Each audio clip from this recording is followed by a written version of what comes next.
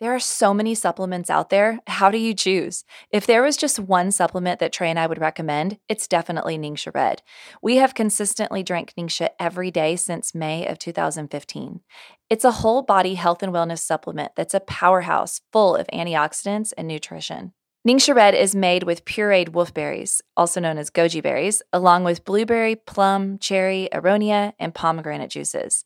These are very high in antioxidants that boost immunity and protect your body against oxidative stress. It also has food-grade essential oils like orange and lemon, yuzu, and tangerine. These provide an incredible dose of D-limonene. Trust me, Google that. This is just a 2-ounce shot of liquid gold, and it supports your body for better energy and healthy cellular function.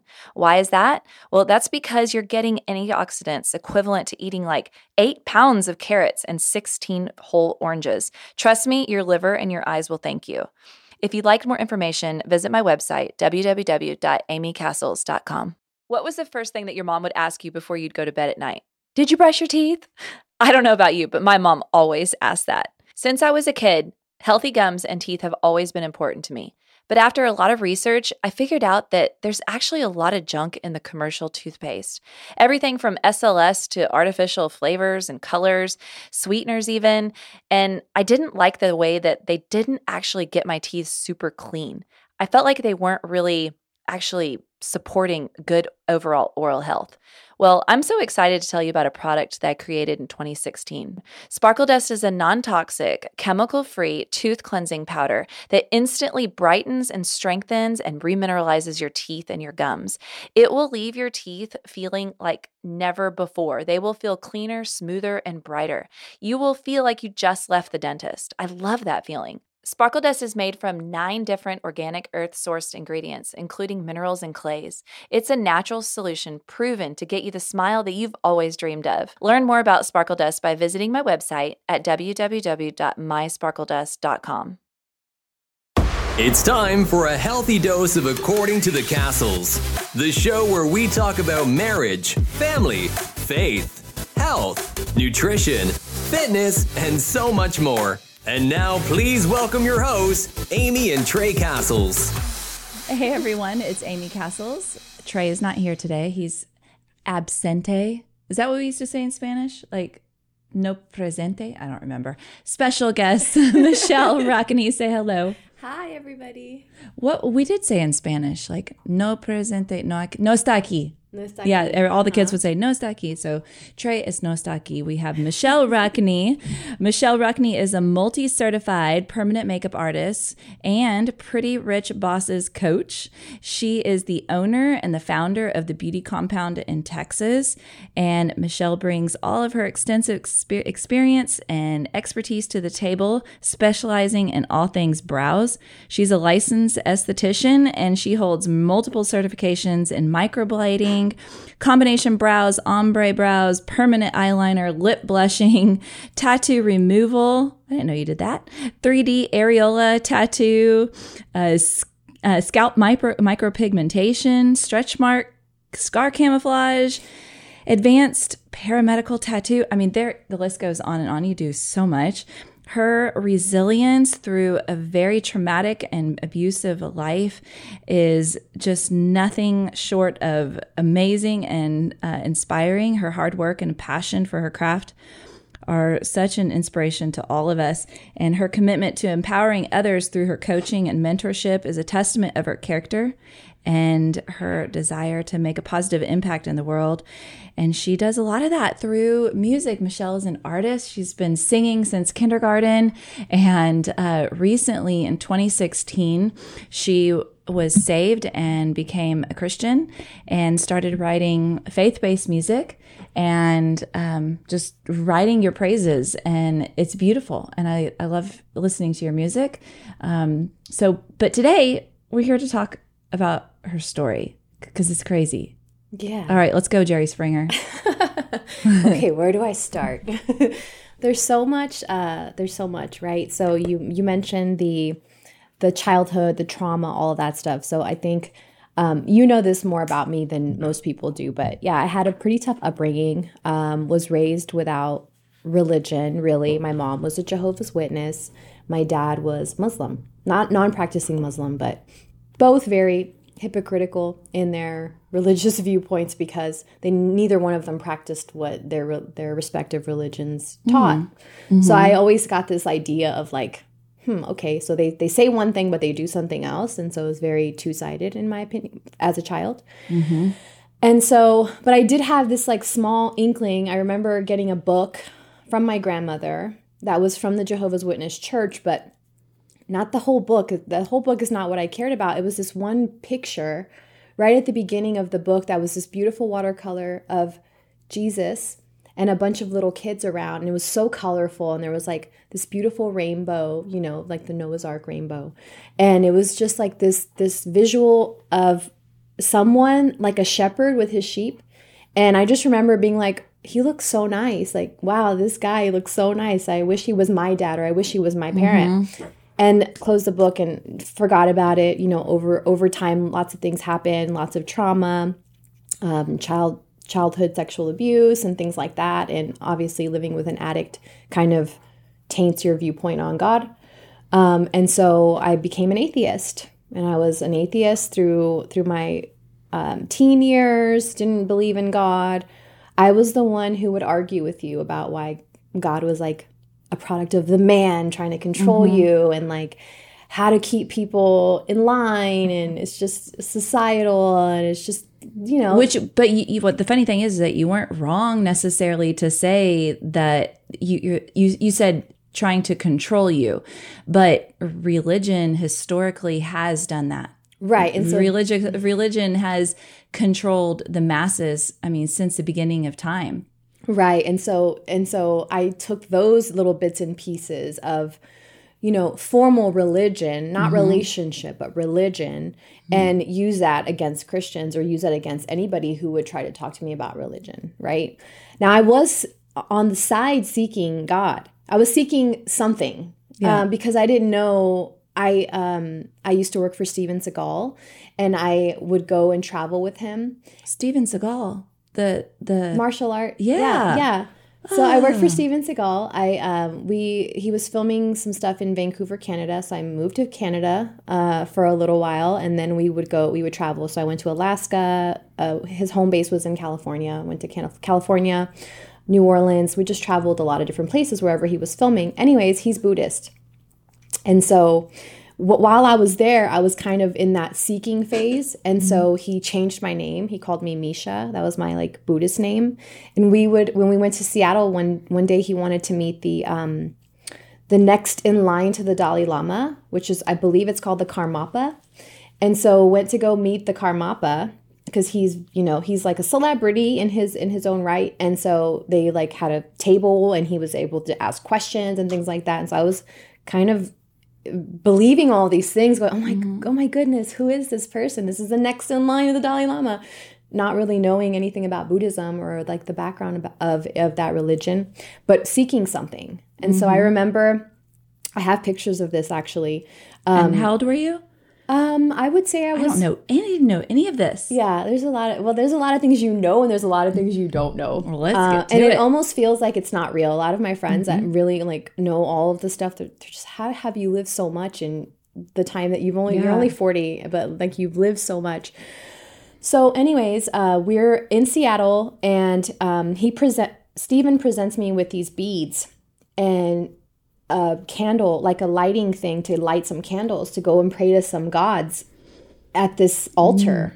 And I have pictures of myself literally lighting the altar, and like I didn't know what I was praying, what I was saying. I don't even remember saying anything in my head. I just remember being like, okay, I know that they're taking pictures and I know that people are watching me, so I need to do whatever I saw everybody else do. Yeah. So I started getting involved in other religions, trying to find God and avoiding all things Christianity, because that was the one that was false. That was like absolutely the one that was the most distant. So I looked into Buddhism, I looked into Judaism, I looked into Islam. In fact, my son Zaid is named after a character in the Quran, Zaid. That's not definitely wasn't the best decision, but it's okay. I love his name. Yeah, I love his name. I've captured it back. Okay. But I was just seeking and seeking.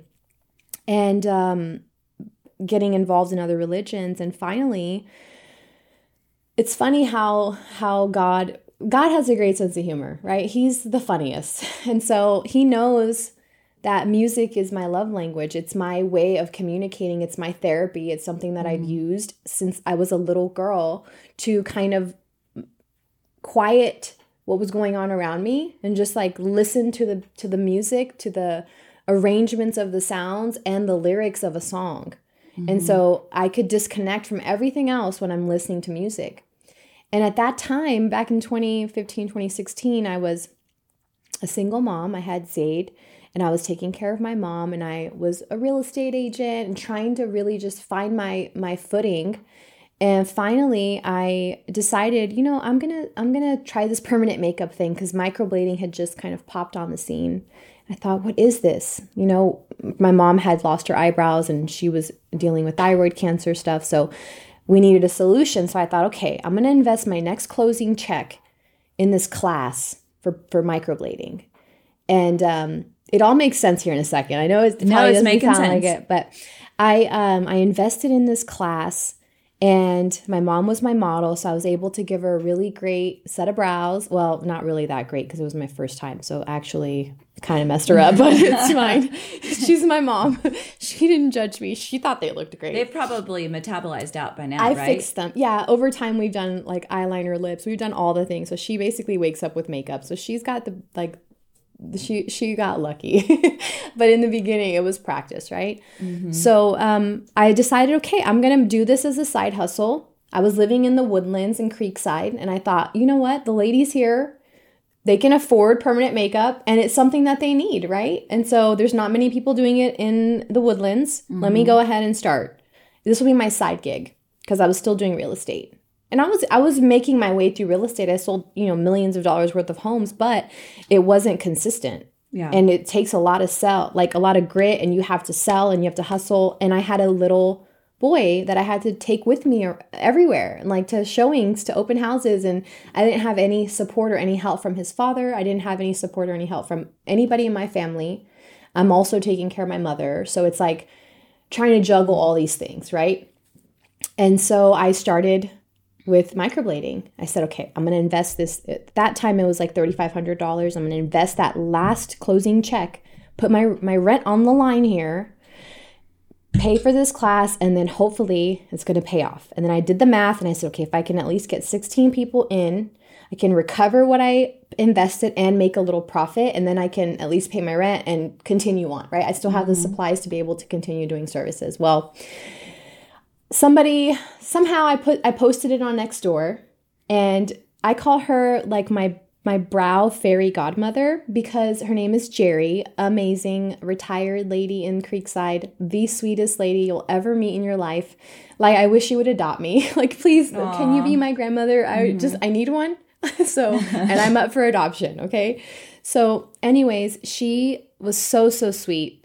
At that time, I was mobile because I didn't have a place to bring people to, and I wasn't at the point in my career where I could afford to rent a space. So, and at that time, there weren't many laws around microblading because it was so new. Yeah. This is like 2015, 2016. It's very new. Nobody knows what it is. They're like, is this an eyebrow implant? What is this, So I was operating mobily, and I would take this like rolling drawer with me with all my supplies, and I would take a massage bed and I would set up in their homes, make sure everything was really sanitary and clean. I do have a nursing school background, so I was very aware of like how to proper protocols and sanitation and sterilization and those kinds of things. So I was really careful. And Jerry invited me over. She saw my post on Nextdoor, and she's like, I want to get my brows done. So I said, okay, I'll come over. So I did her brows. She asked me first, is it okay if my girlfriends watch? I have a couple of girlfriends that I golf with, and they want to watch. They don't know what this is. I'm like, okay, no pressure. She's like my third person. I did a couple of friends for free, and she was like my first paying customer. And so I went to her house and went to her bedroom, which is where we were going to do the service. That was like the most spacious place. And her two friends are sitting on the bed and they're just chatting it up about golf and their lives. And I'm just listening, and I'm really nervous because I have an audience now. And this is like my third or fourth time doing this. Tattooing someone's face. Yes. And yes, exactly. And the lighting wasn't that good in her room. And so I didn't feel confident enough to be like, can we open the shades? It's so dark in here. I really can't see. And I didn't have a light that I brought with me because I just assumed everybody would have decent light. And that was not smart. So anyways, I'm just there. And at the time, now after 7 years of doing permanent makeup, I can do microblading in like 45 minutes to an hour, just to give you some perspective. Back then, it took me 3 to 4 hours. Oh, wow. So just mapping alone would take me about an hour and a half, which now takes me 15 minutes. So like over time, I've gotten better. But in the beginning, especially with just one training, you're not quick, you're not fast. So our total time together was about 3, maybe 4 hours.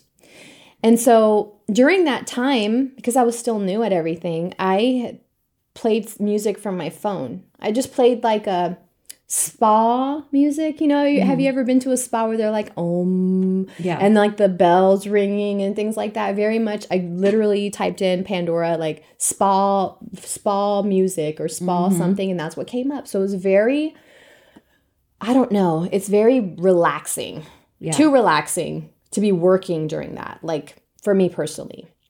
So I finished her service, and her friend, Shannon, was like, Michelle, so do you think you can do my brows now? And I go, in my head, I thought, okay, $300. Yeah, that's going to be enough. I'm going to start making my money back. This is great. And then I thought, oh gosh, that's another 3 or 4 hours that I'm going to be here. So what I did was because she said she was flying out that evening because she wasn't from Texas. She was originally from Texas, but she was residing in Florida. So she was just there kind of killing time, and she wanted to do her brows before she went back to Florida that night. So I had no options to say like, okay, tomorrow or like another day. I had to either do it that day or say no. And I wasn't going to say no because I needed that money desperately. And also I wanted to play with the skin. Practice. I wanted to practice. So I decided, okay, so as I'm cleaning up, I got her numbing, got her setting up for her process. And then I said to her when she laid down, I was like, you know what, Shannon, I'm kind of tired of my spa music. Why don't you play something? You play something on the Pandora, your choice. And normally when I am telling someone else to be the DJ, I will always add a caveat to it. I'll say, except for like country, because I wasn't a big country fan back then. Some country is okay now, but some of it I'm still like, okay, no. But there's also like heavy metal. I don't like heavy metal. I don't like lots of rock and roll kind of stuff. So I was kind of still telling them what I wanted to hear, but like not at the same time. So I usually have a little caveat there, and I didn't say anything this time because I thought, okay, it's $300. Like I'm not going to say anything. I don't care what she plays. Right. As long as it's not going to put me to sleep. And she decided to play Christian music, which at that moment was exactly what I needed. However, my soul, my spirit was so full of like anger and resentment. Everything that's built up over my life was just there thinking, how dare she? How dare she assume that I would be okay with this music? It's nothing bad. It's like all motivational, inspirational music. But my spirit was so angry. I mean, I'm sure there was some demonic energy in there for sure. I know that for a fact because I prayed it away and it went away. And after I was really, truly saved, I didn't have those same feelings and experiences anymore. So it was like, I was sitting in my stool thinking, still taking care of her and smiling and all of that. But in my head, I was just, how dare she assume this? I was so angry. How dare she? I'm not a Christian. This is the worst choice that she could have ever made. I'm sitting there just being angry. Mm-hmm. And, but again, God's sense of humor is so great. And like you mentioned earlier, I've been singing since I was in kindergarten, before kindergarten. Like that's my way of communication. I love to sing. It's my therapy. It's everything to me. And so God knew that if somebody had told me, Michelle, the music that you're listening to right now, it's not really that great. It's not a good example for your kids. It's not really that good, even though it's what's trending and what's on the radio and with top 40s and all that stuff. I would have told them, like, get out of my face. Like, who are you to judge? You know, those things that people say. And so God worked it the other way. He's like, okay, I'm going to force you to listen to uplifting music about me, glorifying me for 3 hours. And let's see how you feel about it. And so knowing that I love music and knowing that I have a passion for sound and song and lyrics, I just sat there, and after I got over my initial like anger and frustration, started listening to the lyrics and the sounds of the songs and the singers and their voices, and okay, it's not too bad. Yeah. All right, I feel good. Okay, that one had a nice message. Cool. But I wasn't going to like resign myself to be, okay, I'm going to listen to this now forever. It was just, okay. And then slowly I started taking mental notes of certain hooks that I really liked, right? So I'll remember a song by something catchy in the song, and then I'll go and Google it, and then I'll find the lyrics and then find the song, right? So I started hearing really old Lauren Daigle. Not so much a fan of hers anymore because I feel like she's kind of gone the pop realm. But her first album was literally like, I'm on my knees praying to you, Jesus, I love you. You know, like those kinds of things, real Christian, not beating around the bush in her lyrics. And so I would listen to these songs during that time, and okay, that one, I need to go download that one. Okay, I need to add that to my playlist. And slowly my playlist in my head started growing and growing. And then I just thought, okay, I can't keep track of all these songs that I really like. I need to go and just search the internet for like playlists so I can see other options out there. Because if this is just 3 hours worth, I'm sure there's much more out there. Right. So I left that service after I did her brows. I left feeling so good. It's like he took me from such an angry place to feeling uplifted and motivated and optimistic and hopeful, because I didn't have hope back then, right? I felt like, okay, I'm just in a circle, in a cycle. It's just, I can't get out. All the cards are stacked against me, very much in that victim mentality too, which I think stems from not having a relationship with God, like a true relationship. So I got in my car, left the service. Everything went really well. I felt great. After I was leaving, I felt so light. I felt like something had been lifted off my shoulders. And I get in my car, and I'll tell you, I know for a fact that it wasn't me that did this. I know it was supernatural. I know it was God, because I don't ever turn my volume all the way to 100%, especially not in the Woodlands, driving up to a client's house. Right. Okay. So my volume when I got in the car was at 100%. Interesting. And it connected directly to my phone, which happened to be playing a song called Anaconda. And it's like the most vulgar song. It's by Nicki Minaj. It's a terrible song. So I'm in her driveway, and like without realizing it, my phone connected and the song is on 100%. And it's like, my anaconda, don't. It's the worst thing ever. Because I had just felt like so... the most vulgar. It's the most vulgar. And it was like, I had felt so uplifted and so positive and so peaceful. Yeah. And then I got into the car, and God was like, this is what you used to like. Like, this is what you're listening to. This is what you're exposing your children to, your child to. Sorry, I only had one at that time. And so it shocked me to like seeing the difference, a real difference, not like a subtle, oh, I'm just going to listen to a little bit of this or that. You know, it was shocking.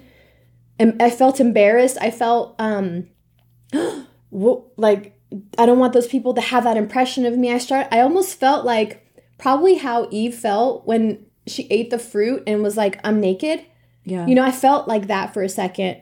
Like, why did I do this? Well, why am I listening to this? So I turned it all the way down, went home, didn't think anything of it. Was just like, okay, that's really weird how that just happened. Because I know for a fact I wasn't blasting it in the creekside.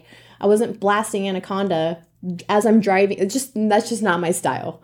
You know, you didn't have the side lean on with the right, with my cup 10-inch Rockford Fosgate speakers in the back and just no, yeah.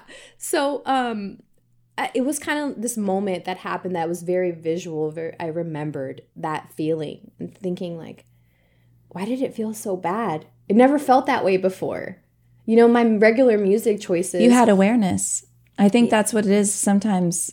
If something's brought to our conscious mind and we know it now, you can't unknow it. Yeah. And then when you know something, but then you feel it, that is life. I mean, that's created life. You cannot, you might have been told about Christian music, but until you felt it, then that's when it really stuck. Yeah. So then you knew it, and then you go into the car and it's like, it's black and white, the difference.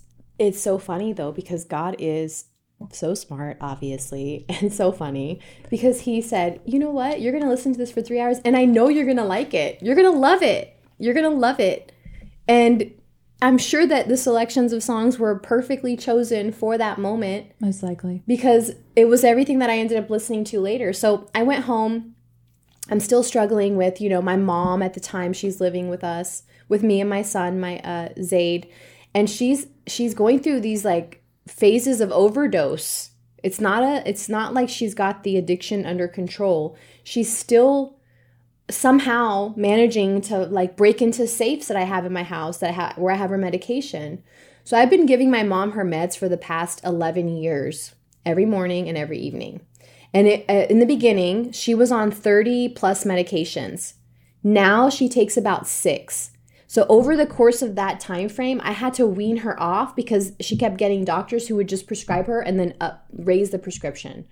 Not actually treating the root cause of what's wrong, which is her traumatic childhood and the abuse she suffered as a young girl, both physical, emotional, and sexual, from the hands of her parents, and witnessing her father die. All of those things, right, were still there, affecting her. And in my way of coping was through music and through like working harder, and her way of coping was through self-medication. And so she was still doing that. And now I'm trying to juggle, okay, I'm not an addict. My son's not going to be raised this way. I need to figure this out because he's seeing addiction, even though it's not through me.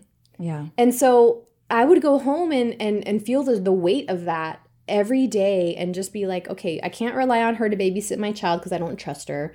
Where is she getting the medication from? It's almost one of the worst feelings because especially when it's your parent too. You have no control. It's like you're dealing with a rebellious teenager, and there's no resources. There's nothing that I can do to help her. I really did try my very best. So I ended up basically researching in a lot of different groups about withdrawal, and I started doing my own scientific research to see how can I properly withdraw her from benzodiazepines, because she was on 4 Xanax a day, 4 entire bars a day. Wow. So after the 3rd one, she would forget and take 3 more. And then after that, she would just be in this like cycle. I mean, she's taken up to 16 or 17 at one point. So just imagine trying to talk to a person that's like in that mindset, and then you can't lock them in their room, and you have to take care of this baby by yourself, and you're trying to work, and you're trying to cover the expenses. It was so much, and I needed God at that moment. I cannot believe you did all that on your own. Well, I didn't. God was there. Yes, that's true. Yeah, there's no way that I could have physically done it myself. I mean, after a certain point, because I've been dealing with this since kindergarten, since my very first memories of my mother are her drunk, and back then it was just alcohol. And then as anxiety medication came on the market, like late 90s, then it became that. I remember her coming home one day with the brown bag from this psychiatrist who had these samples of this new medication that was coming out, and it was Xanax, and it was like a bipolar medicine. And so I just remember seeing the shift there, and then it became hard drugs, and then it went back to medication. So we've been just actively working towards helping her with her addiction. And at that point, I really was feeling really hopeless. Like, okay, I've succumbed to this now, and there's nothing I can do. This is my life now. I'll never have a partner, because who's going to accept this? I have to shield my son from this as much as I possibly can, so I can't really be home. But then when I'm not home, she gets into trouble. So it's like, oh my gosh. Yeah, it's this horrible anxiety-ridden life that you're living, because you're also trying to just survive. Well, you're the codependent. You're the codependent. So she's the dependent on. People think that codependent means that you're just attached to people. Oh, yeah. That's not what codependence means. Codependence means that you are her mother was the person who is dependent upon a chemical, and she is attached to her mother and taking care of her mother. So she is the codependent. Yeah. Kind of like co-owner. You have the owner and then you have the co-owner. She is the codependent person. But yeah, people think that it means that you're just like attached to other people and that you rely on other people. Not at all. No. It means that you are carrying the weight and the anxiety and the constant the ups and downs. Like you're having to take care of the now, but also you're anticipating what's happening in the future. But here, the miraculous thing is that you don't seem like a codependent to me. Like you don't have it doesn't, from outside looking in, it doesn't seem like you have the codependent behaviors, meaning that most people who would grow up in your position would be so high stress and so high strung because they would feel that they need to do everything for everyone and that they have to keep everyone happy. Do you do that? Because it doesn't seem like you have those types of behaviors. I think before I used to do that when it was just me and Zayd and my mom. But also I've been dealing with it. It's basically everything I've ever known since I was in kindergarten, because when she was doing her thing, like getting drunk, imagine being literally 5 years old, walking in the door from playing outside and seeing your mom with mascara running down her face, and she's just crying about, whatever happened to her in her childhood, which you're too young to even fathom and understand what that means. So heavy. And she's just crying, and then she passes out, and you have to help drag her to her bed and put her to bed, and then wake yourself up in the morning, get your brother to help you fix breakfast so that you could eat breakfast, so that you could walk yourself to the bus stop to then get on the bus so you don't miss school, because school is like, that's peace, that's calmness, that's a safe place. I want to be at school. I don't want to be with this crazy person.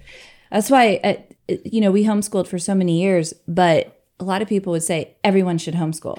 Not necessarily. No. Because for many kids, that is their only safe escape. Oh, yeah. And it is the only way that another adult can look out for that kid or make sure that they eat. Yeah, food. Eating properly. That was probably the only time you had some sort of well-rounded meal somewhat.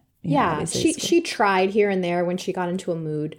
And I'm not going to say that my mom was the worst human being ever. She really tried her very best. Absolutely. With the skills that she was taught. Yep. So she did what she could with what she had. So you can't, this is the kind of the conversation that I have with my husband too, because it's so hard to wrap his head around, because his mom's the exact opposite. She'll cook you 6 different options when you come over as a guest. Do you want chicken, fish, steak, kebab? Do you want some, vegan? It's all organic. It's all handpicked from the garden. Why haven't I been invited over? I'm just saying. Listen. That's my jam. Like, I know y'all would get along so well. I know. She is great. She's great. She's like the epitome of what a mom should be. And so for him to see the exact opposite of that, because remember, him and I have been friends since 2001. So he's seen the demise of Jeanette. He's seen her knock on my door when him and I were like in my room and doing not so great things, like, smoking, let's say, like a little bit of pot here and there, right? And I don't know if I could even say that on here, but of course, we're teenagers, right? So we're like trying to hide it from my mom, and she goes knocking on the door going, "Hey, can I have some?" It's not normal behavior. Yeah. And so he's seen that, and it was a trip for him. He was just like, it's probably made him, I'm sure it's made him angry in some ways. Bitter, resentful. He does not like my mom. And it's totally understandable. And I don't want him to like her. I don't expect him to. Because it's hard for me to like her. Let's be honest here. I deal with my own resentment. And the feeling of saying to myself, God, I've been doing this for 35 years. Like, when do I get a break from this person? At what point can I just live my life? there were some times in there where I was able to, because she was getting married to this guy, or, you know, living with so-and-so and like living on her own and doing fine. Like, and then, please work out. Please work out. and it never did, because she didn't figure out the root cause. And of course, who else is going to be able to deal with someone taking 16 Xanax bars? Like, nobody else, unless they really love you, meaning a child or a parent, would really be okay with that. They'll kick you to the curb. And so that's what would happen. And it got to a point where I was 7 months pregnant with Zaid, and I get a call from Memorial Hermann Hospital saying, your mom's been life flighted here to Memorial Hermann. She's fallen, she's hit her head, and she's got bleeding in her brain. And if you don't take her from where she's living, she's going to die. So what do? I'm 7 months pregnant, big belly, trying to move forward, to go to nursing school. I'm like, I have these big goals to get out of this vicious cycle. And then I get thrown her on me again. And it's like, okay, we'll do what we can. You know, she was even admitted to a psych ward during the time where I was supposed to give birth. I had to pull her out the night before I was going to be induced to come and be present. I'm just amazed at how much you've accomplished in your life based on all that you have been through. Where do you get this spirit from? I mean, God, that's it. That's the only explanation that I have. And obviously, even before you were a believer, you can look back on your life and see that you were saved in so many situations. Yeah, no. Because you told me, if you can you talk about it on here? Yeah. Which ones? There's so many. Tell me about the time, the meth house.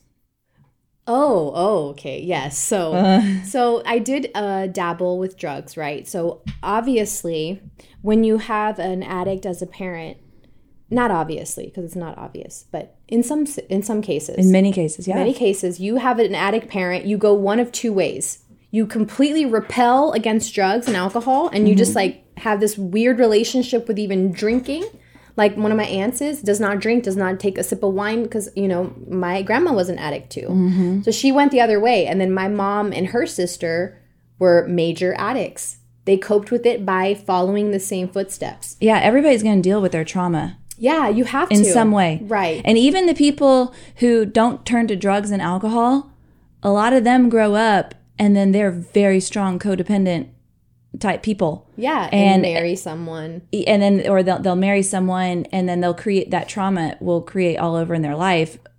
So at some point, or their body will manifest into having a disease or some sort of serious health issue, or they maybe have an addiction to sex or porn, or overexercise, eating disorder, isolation. So something, it's going to come out. Your trauma is going to come out in some sort of way. Yeah. You Continue. So, have to get it taken care of. You have to go to therapy.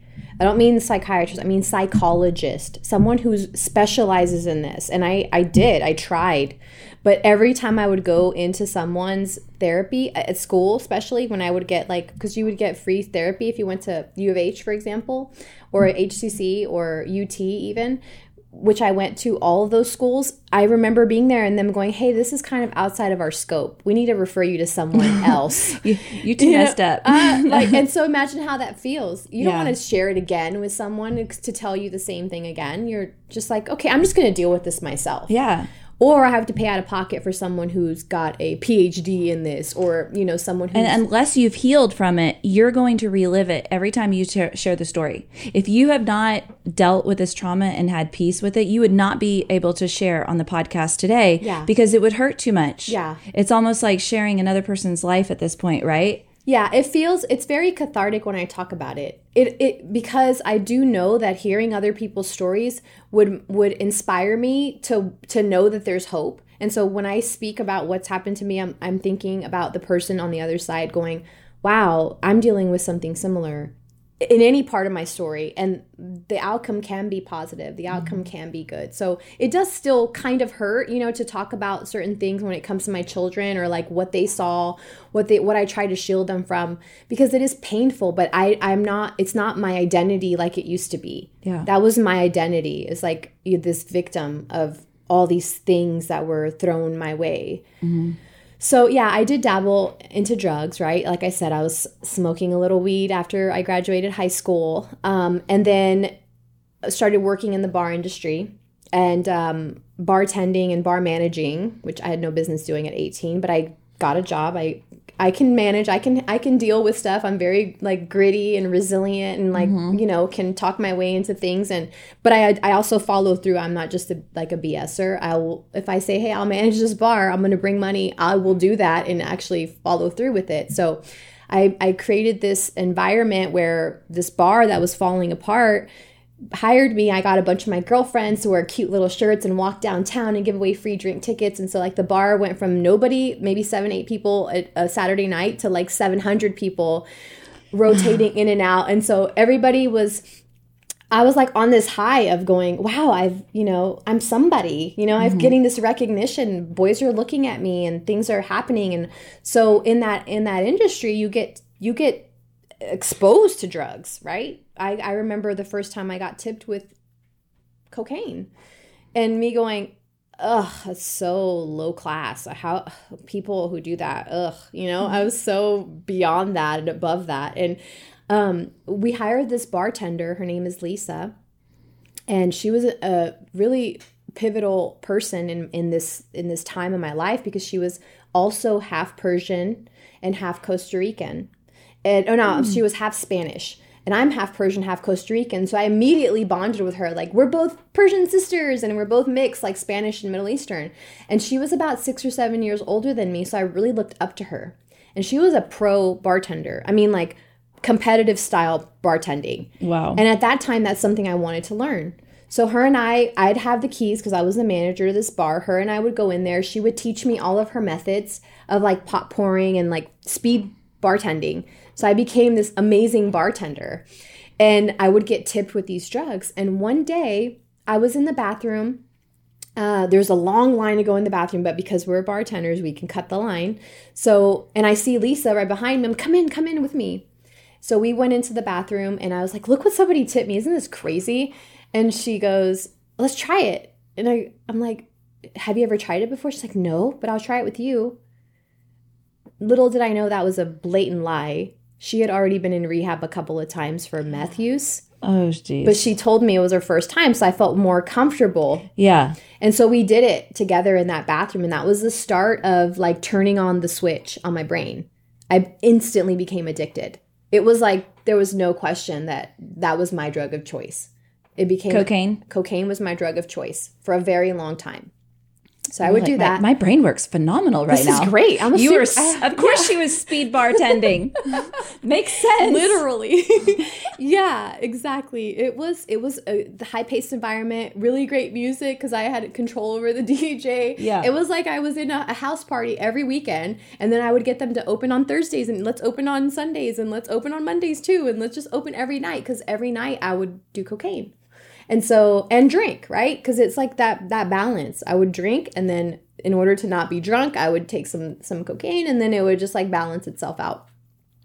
Before I knew it, I was addicted, but I was still functioning, and I was really good with like my numbers. So mathematically, like you couldn't, I knew how my drawer was always perfect, like even. So nobody ever really noticed. Mm-hmm. It was just like a thing. Okay, once you start getting sloppy, that's when people really go, okay, she's on something. We need to fire her or fix it. Yeah.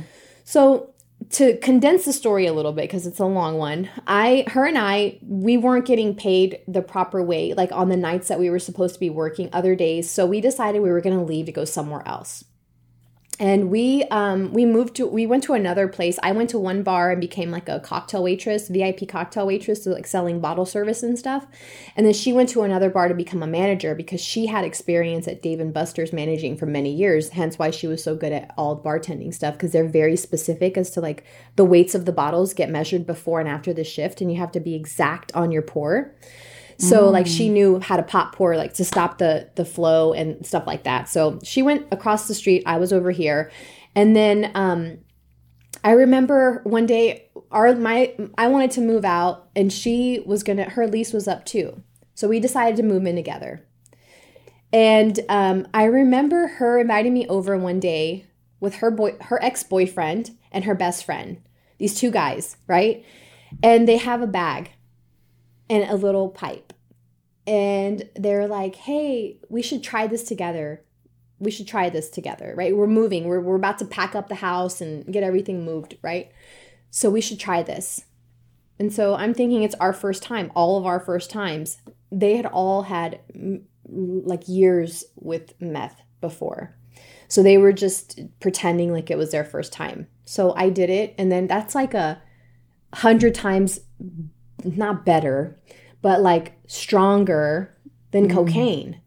You don't have to do as much, and you don't require as much throughout the time that you're doing it, because it's like one little, you could call it a hit, for example, and you're like on for, I don't know, 12 or 15 hours, maybe more. And it's cheaper. That's why people like it. It's too, cheaper. Right? It's just there's so many, I call it the devil's drug. All the drugs are the devil's drugs, but that is the devil's drug, because you actually feel like you are superhuman. You feel like you could do anything, and like you're the smartest person in the world, you're the strongest person in the world, most beautiful person in the world. It brings out like, yes. And that's why sometimes when people get arrested and they're like so strong, something happens, I'm sure, chemically, that just makes you not feel certain things. You don't feel pain. That's why people that like have all the scars on their face from picking, they don't feel that they're causing those injuries to their face. So it was very easy for me to go from that to meth, with a friend, with a trusted friend, like a sister figure. And so we started doing that. And the great thing about it, again, is like God was always there. Even though I didn't particularly call on him or believe in him, I know he was there, because there were so many instances where I should either be dead or arrested, or my life trajectory could be so different. And so the story that you're referring to is one day, her and I decided, well, we're obviously getting it from someone, right? So this guy was like the middleman between the big guy, which was his actual, what they called him and what you have him down on your phone as, because we didn't know his name. It was just called the big guy. And so he's having this birthday party. He's the kingpin of everybody in, the greater Houston area. And so our middleman friend invited us to this birthday party. You should come. There's going to be everything that you want. Like, all the cool people are there, supposedly. And it's going to be great. You have access to whatever you want. Take as much as you want. So we're like, okay, cool. We'll go. So her and I go. And it's a gated community, kind of close to Sugarland-ish area. And, I drive in. There's all these cars in the driveway. And, of course, I'm really late, because we're always late to everything. So we go in there, and there's just all kinds of stuff happening. There's, like, guns everywhere. There's mountains of drugs on the tables everywhere. This is like a suburban neighborhood. This is like you would never guess. There's probably kids next door playing in the pool and jumping on the trampoline. A really nice neighborhood. Yeah. Really nice neighborhood. Like, I would want to live there. It makes sense why, if you're in your house and you're like, neighbors are doing something sketchy, you've seen all these sketchy people walking in, and they're like, I'm imagining like looking through the blinds, like, what are they doing over there? Because in my neighborhood in Spring, there were a few drug houses, and that's exactly how they got caught, because they were having all these people coming in and out, and you're like, something is up. Like, these people are not over to play bingo. By the way, the house that I lived in was a former drug house. Where we lived in Where Spring. I met you in Spring? That house was, when I went in there, it was like all the ACs had been rerouted because they were growing marijuana. So it had to be a humid environment. So we had to do the whole AC. And there was actually still plants left in the house when we acquired it. There was pots and plants and stuff, but the DEA had come and like raided that house. And I remember, because supposedly a cop lived across the way, and he was like, I know something's going on there. I think I remember hearing this. Yeah. And then that's when you moved in. Okay, that's funny. Yeah, because we moved in that neighborhood in 2006. we moved into Northgate in 2006. And I remember somewhere between that time and the time that you moved in, there was a drug house. That was my house. That is so funny. Man, I would not want to live in a drug house because I cannot know. stand the way that humid it feels when it's humid inside a house. And then you're mold. They probably had mold in there too. Didn't have mold, but luckily Zaid's dad owns businesses that are all about construction and home renovation. Yeah. So he went in there and fixed it before we had to like move in. Perfect. Yeah, Okay, and the good. whole point of it was to flip the house. Oh, so we okay. got it on foreclosure, or like not foreclosure, but like a drug house, basically auction. And so we got it that way for a really good price, and then we were going to fix it up and flip it. Oh, nice. And so it didn't really matter as much, but I did fall in love with that house. It was so big. It was like 4,700 square feet. It was the that was a huge house. hugest room. I didn't have to encounter my mom ever because she was like in the other wing. Nice. So it was great. But Okay, so back to your meth house. so yeah, with we guns. go in there. There's guns everywhere. There's drugs everywhere. Ecstasy, piles of it. Acid, cocaine everywhere. All kinds of So drugs. this is how it's done. Okay. All kinds of stuff there. And her and I, and there's like strippers there, lots of strippers, right? Because his girlfriend was a stripper, the main guy. And so all her friends were there. And so we felt really out of place, more so because of that. I would say like, it didn't really bother me that there was drugs on the table. It was more so like, that there were lots of guns around. I didn't feel comfortable with that. And also people doing drugs and guns didn't seem like they mixed together. Right. But then also the fact that there was like girls that were getting topless and doing all kinds of crazy things and jumping into his pool and being like, come on, let's get in the pool. And we're just like, we didn't bring swimsuits. Like, calm down. And Yeah. I'm not going to be around all these people. I felt like a little bit above them. I felt when I walked in like, who are these people, which is so funny because I'm still there, I'm there participating and like no better than any of them, Mm-hmm. And so her and I grab up a couple of things, meth, if I recall correctly, it was just probably just some meth or maybe even some ecstasy. I don't know. We just took it because we're like, okay, we can probably sell this later because we were going to go out. And also we're in that industry. So when you get tipped with something, if you don't want to do it, you just sell it to someone else and keep the money, right? Right. So of course, that's sometimes what we would do. And that day, we decide, okay, this is too much. We're going to leave. Like we were there maybe 25, 30 minutes. I would say it felt like 25 or 30 minutes. I don't know exactly how long we were there, but it didn't feel like very long before we just started kind of like, let's just like casually step out and leave. So as we're leaving, we're driving away. We see a bunch of black suburban cars coming our direction. Oh. Right? It's a gated community. So we know they had to go through the gate and they're going in the direction of the house. So I'm like, what the heck is that? That's weird. And so we're just like, let's just get out, open the gate. Because we felt like something was off. We got out. We started getting a phone call from that guy, our friend, the middleman, basically. And he's like, hey, I'm coming over to your house. I'm behind you. We didn't realize that he had followed us. So he got out, luckily, when we did. Well, the DEA or FBI or whoever does the busts on the drug raids and stuff literally showed up at their house as we were leaving. So had we stayed there 5 minutes longer, we would have been arrested. Guns in your face. You're now responsible for everything that's in that house because no one's going to say it's mine. So everyone goes down if no one takes the blame for it.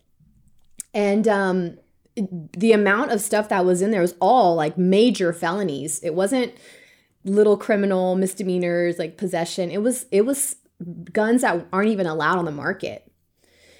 And money, and lots of money in the whole house, right? Jeez. So we are now we're tweaking, right? We're like, this is scary. They're gonna find us. They've been watching this house. It's not just like overnight that they just pop in or casually find this house. They must have been watching. They know my car. Now, mind you, when you're on drugs, you're also like tail spinning. You're going, they're gonna find me. They're tracking me. They put a device on the car. You're kind of unrealistic, I guess. And he was also following us. So we thought if they're following him, now they followed us. Well, he took a bunch of stuff with him and took it. And when he got to our house, we thought it would make sense to let him in. So we let him in. And when he got in, all of a sudden he starts getting phone calls from whoever's arresting or like officers saying, you need to come back because we know who you are and you're going to go to jail. We're going to find you. So he starts panicking. Now he doesn't want to leave the house. So we're stuck now, like aiding and abetting, also criminals ourselves, because I guess you could consider that, we had some drugs on us also, but not to that level. And this guy is now at our house. So when they come looking for him, they're going to come to our house. So we're trying everything we possibly can to get him out. And he's not leaving. So I don't know how many days passed. I feel like at a minimum it was 3 days that he was just basically holding us hostage in our own home. And the more he would do drugs, the more psychotic that he would get and the more paranoid he would get. Because that's one thing about meth is that you get very, very paranoid. You think everyone's after you. You think like, oh, no, they're right there. I saw them. Like, no, they're coming. It's very over the top with how it affects your brain. And he was trying to like assault my friend. So we had to come up with this elaborate story that she had an STD and like, no, you don't want to get it. Like we both have it, we're trying to come up with what we can because he was going to rape her. It was horrible. It was horrible. It was so scary. Finally, we convince him to turn himself in and he leaves. And shortly thereafter, I decided I am never doing these drugs again. That's it. It's over. I'm not going to go down this path. It was so quick. It was like within a month or two, all of this happened. And there was so much more in between too. There was other kind of crazy little stories here and there, getting into fights with other like meth heads, I guess you could say. There was a lot of little things here and there, places I should have never been. But this was like normal for her. This was something she had been living out for many years and was just disguising it. And so I know God's hand was there. I know God pulled me out of there right at that moment. And I know that as crazy as it sounds, and sometimes people ask like, oh, you don't feel embarrassed to share that you did that? I'm like, no, that's the truth. That is the truth. That's the story. That's a true story. Why would I be embarrassed? Like, look at how everything has shifted 180. That should be the testimony right there. Like, I love how you can share these stories. There's a lot of stories that I could share, but my mom listens. And she's probably listening now. Sorry, Mom. Hey, Mom. Sorry. Your mom is not listening to you. If she did, she wouldn't judge it either. She knows that it's like, I actually did an Instagram post with video of her on the ground, completely overdosed. And because I was sharing why I cut all my hair off, because at one point I was having like a bit of a mental breakdown, like a Britney Spears moment. I understand why she shaved her head. I understand why people go kind of crazy because it's hard. Not being wealthy like her, I feel like I would probably I'd choose something else. But like being not wealthy, struggling. Well, she was also postpartum too. Britney Spears was postpartum too, which is enough to make your hormones go absolutely crazy. Yeah, I was also. Yeah. So, I posted this video on Instagram, on my Instagram page, with me cutting all my hair off because I videotaped myself cutting it all short, really short. In fact, at one point I had like hair like very, very short. And so I just remember, seeing the feedback on that video, because people will tell you like, oh, you shouldn't post that. And I asked my mom, I'm going to post this video of you. It doesn't paint you in a really pretty picture. Are you okay with that? I think it could help someone. And she was like, sure, it's fine. Yeah. She doesn't want to look at it, but what can she say? Like, this is what you've done, like at least let me share my story.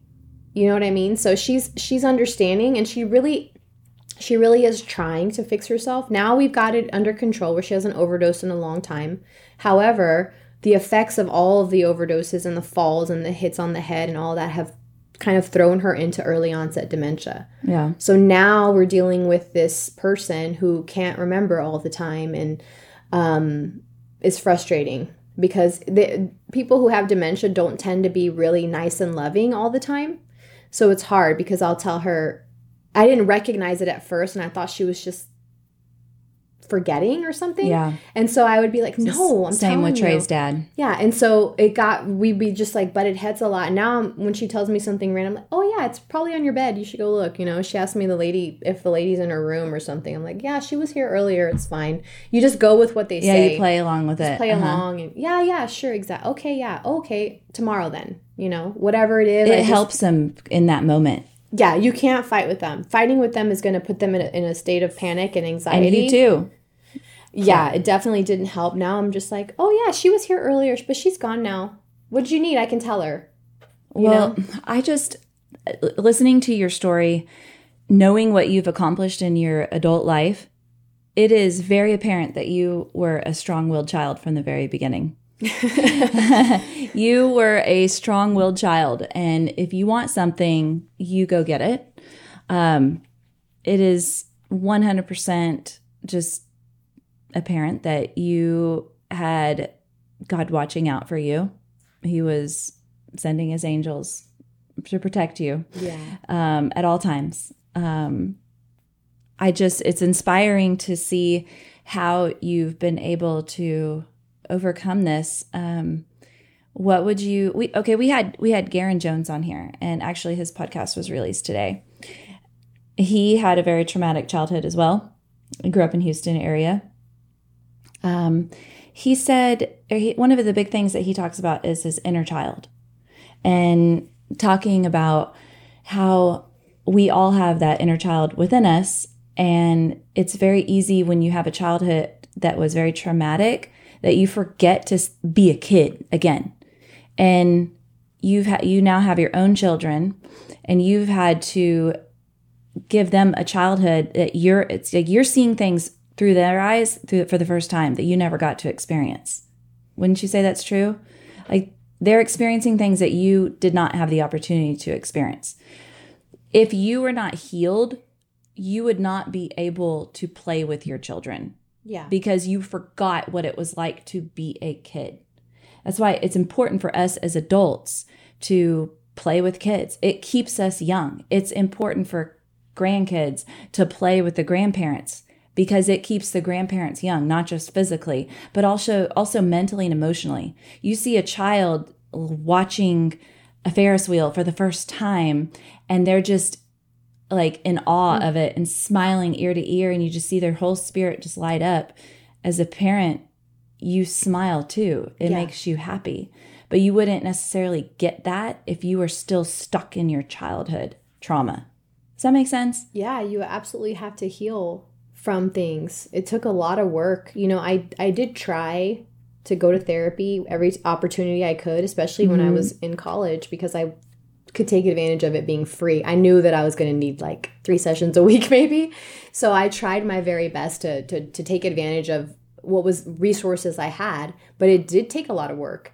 And also divine intervention, right? Yeah. So God was always there since I was little. And again, I'm not going to say my mom was the absolute worst mom. She taught me good things, even by way of her being an alcoholic. Mm-hmm. So I think the reason why I am she was not evil. Yeah, she was not evil. She was a good person. She was doing the best that she could. Yes. But I think there's something to be said about, and actually I'm doing a speech on this in Atlanta for a group of artists like me, the permanent makeup artists, and we're going to talk about resilience and grit. And there's some genetic factors to it too. Because if you think about it, generational trauma or trauma itself causes you almost to be in like a state of fight or flight every day. Yeah. So like you're constantly hyper vigilant. You're thinking, okay, what's the worst that could happen in this situation? So you're planning and mapping out. Some people are oblivious to it. But I think that the reason why I am the way I am now is because of all those things. So although it really sucked to be a child and have to deal with it, and I felt sorry for myself a lot of the time and probably got bullied because of it and all of that, didn't have that confidence. Now I have everything that I was lacking as a child because of all that I went through. Mm-hmm. So it's like I needed that to happen in order to be who I am now. Because I don't think I'd be the same person if I had had a regular childhood, 2 parents at home, everything is like hunky-dory. I don't think I'd be where I'm at now. It would be different. So I'm grateful to her for everything that's happened because it's taught me so many valuable lessons. Plus, I've just saved the next generation. Because if I wasn't strong enough to handle it, then I would have maybe turned out now to this day, a drug addict with children, and setting that example for them. And then they would just continue on the generational curse. So I needed to be the one to stop it. And like God said, no, we're breaking this curse. And he used me because he knew I would be strong enough to handle it. Yeah. And he turned everything that was meant for evil and bad into good. Yeah. So, and to use it as a testimony to share with other people. Yeah, I was listening to a psychologist the other day, and they were talking about, they were saying, you don't have to claim your story as it's what's made you stronger, so it's okay. Because people will say, they'll almost discredit someone's trauma that they had as a child and say, yeah, but it's made you stronger. And it was almost like, where am I going with this? There's another way that you can put it. You can say, yes, I had my trauma, but God takes everything that is evil and makes it for good. So it makes it almost more empowering in that way, and gives you the opportunity to kind of pass on that goodness to other people. Whatever it is that you learn, you can touch other people's lives through the things that you learn. What would you say to someone who is in a business or starting their business and they just keep failing, and they did have a hard upbringing? What would be, and they come to you and they say, Michelle, I know I have talent. I'm smart enough. I have the resources, but for some reason, I just keep failing in my business. And I had a really rough upbringing. Yeah, I actually encounter that more often than not because I do business coaching. Mm-hmm. And I see the patterns of people who have, I can almost tell you who's had a tough childhood just by the actions. By their patterns. By the patterns. So what's the pattern? Well, there's a lot of self-sabotage. There's a lot of self-sabotage there. There's a lot of excuse making, blaming others. So there's just a lot of different things that you'll notice with people. But I think the one that stands out the most is when I see people self-sabotage. Because I know that feeling. I know that I used to do the same thing. I had to pull myself out of that and go, okay, I'm not a victim. Everything, it's a victim. Everything is not, everyone else's fault. Like, no, I didn't do the thing I needed to do because I didn't wake up early enough, because I didn't set my alarm, because I was trying to self-sabotage. So then I can have an excuse, I just didn't do it because of whatever reason. Because of the stressful argument I had with my husband last night. Well, no, you could have still set your alarm. You could have still made it a new day and done what you needed to do.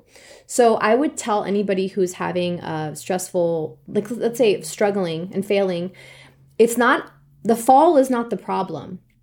Fall as many times as you need to fall. It's how you pick yourself up, how you dust your bootstraps, whatever the saying is, right? I love to talk in analogies, even though I only know half the analogy. Just fine. So piece it together, people.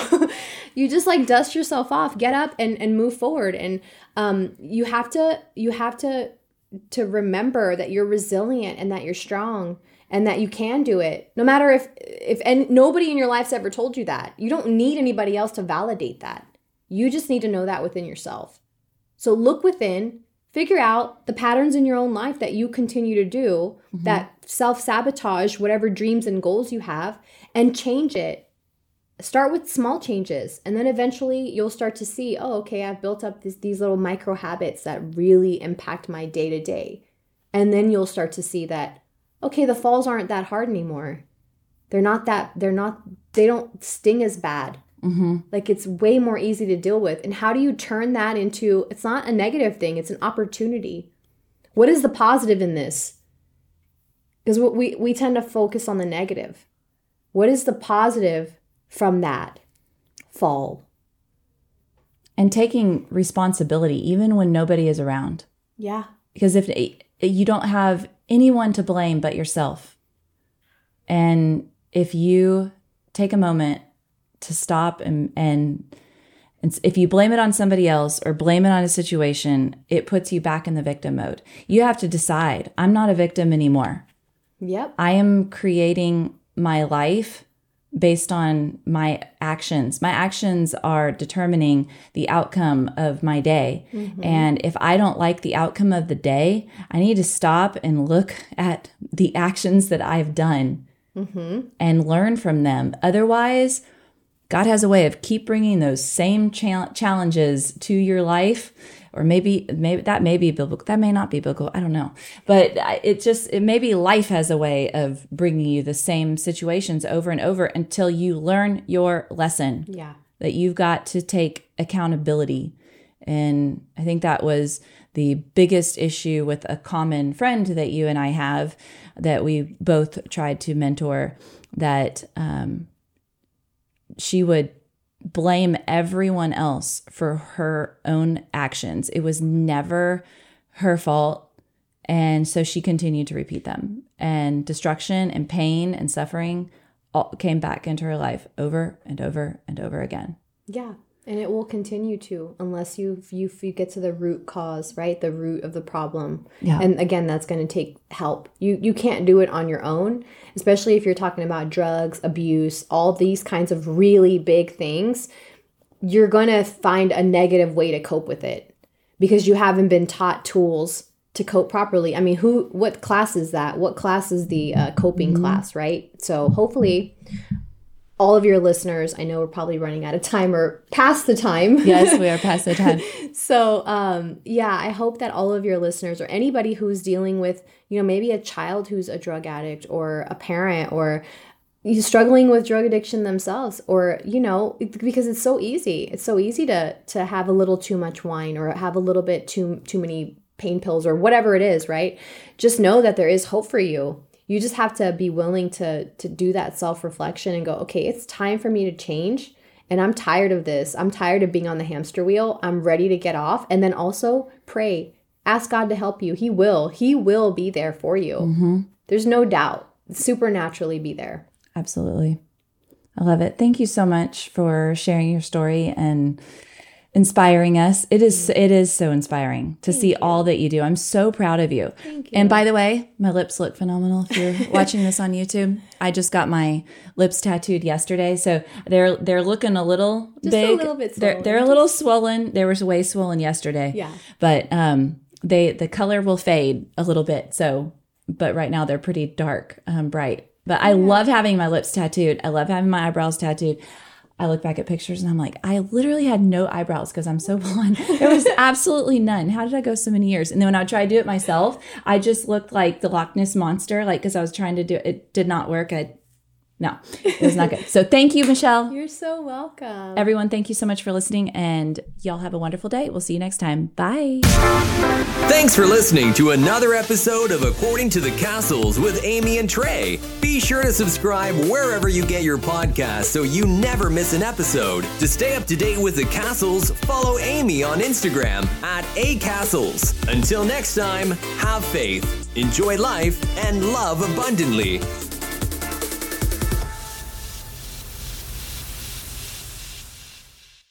There are so many supplements out there. How do you choose? If there was just one supplement that Trey and I would recommend, it's definitely Ningxia Red. We have consistently drank Ningxia every day since May of 2015.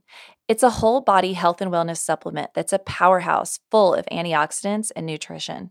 Ningxia Red is made with pureed wolfberries, also known as goji berries, along with blueberry, plum, cherry, aronia, and pomegranate juices. These are very high in antioxidants that boost immunity and protect your body against oxidative stress. It also has food-grade essential oils like orange and lemon, yuzu, and tangerine. These provide an incredible dose of D-limonene. Trust me, Google that. This is just a 2-ounce shot of liquid gold, and it supports your body for better energy and healthy cellular function. Why is that? Well, that's because you're getting antioxidants equivalent to eating like 8 pounds of carrots and 16 whole oranges. Trust me, your liver and your eyes will thank you. If you'd like more information, visit my website, www.amycastles.com. What was the first thing that your mom would ask you before you'd go to bed at night? Did you brush your teeth? I don't know about you, but my mom always asked that. Since I was a kid, Healthy gums and teeth have always been important to me. But after a lot of research, I figured out that there's actually a lot of junk in the commercial toothpaste. Everything from SLS to artificial flavors and colors, sweeteners even. And I didn't like the way that they didn't actually get my teeth super clean. I felt like they weren't really actually supporting good overall oral health. Well, I'm so excited to tell you about a product that I created in 2016. Sparkle Dust is a non-toxic, chemical-free tooth cleansing powder that instantly brightens and strengthens and remineralizes your teeth and your gums. It will leave your teeth feeling like never before. They will feel cleaner, smoother, and brighter. You will feel like you just left the dentist. I love that feeling. Sparkle Dust is made from 9 different organic earth-sourced ingredients, including minerals and clays. It's a natural solution proven to get you the smile that you've always dreamed of. Learn more about Sparkle Dust by visiting my website at www.mysparkledust.com.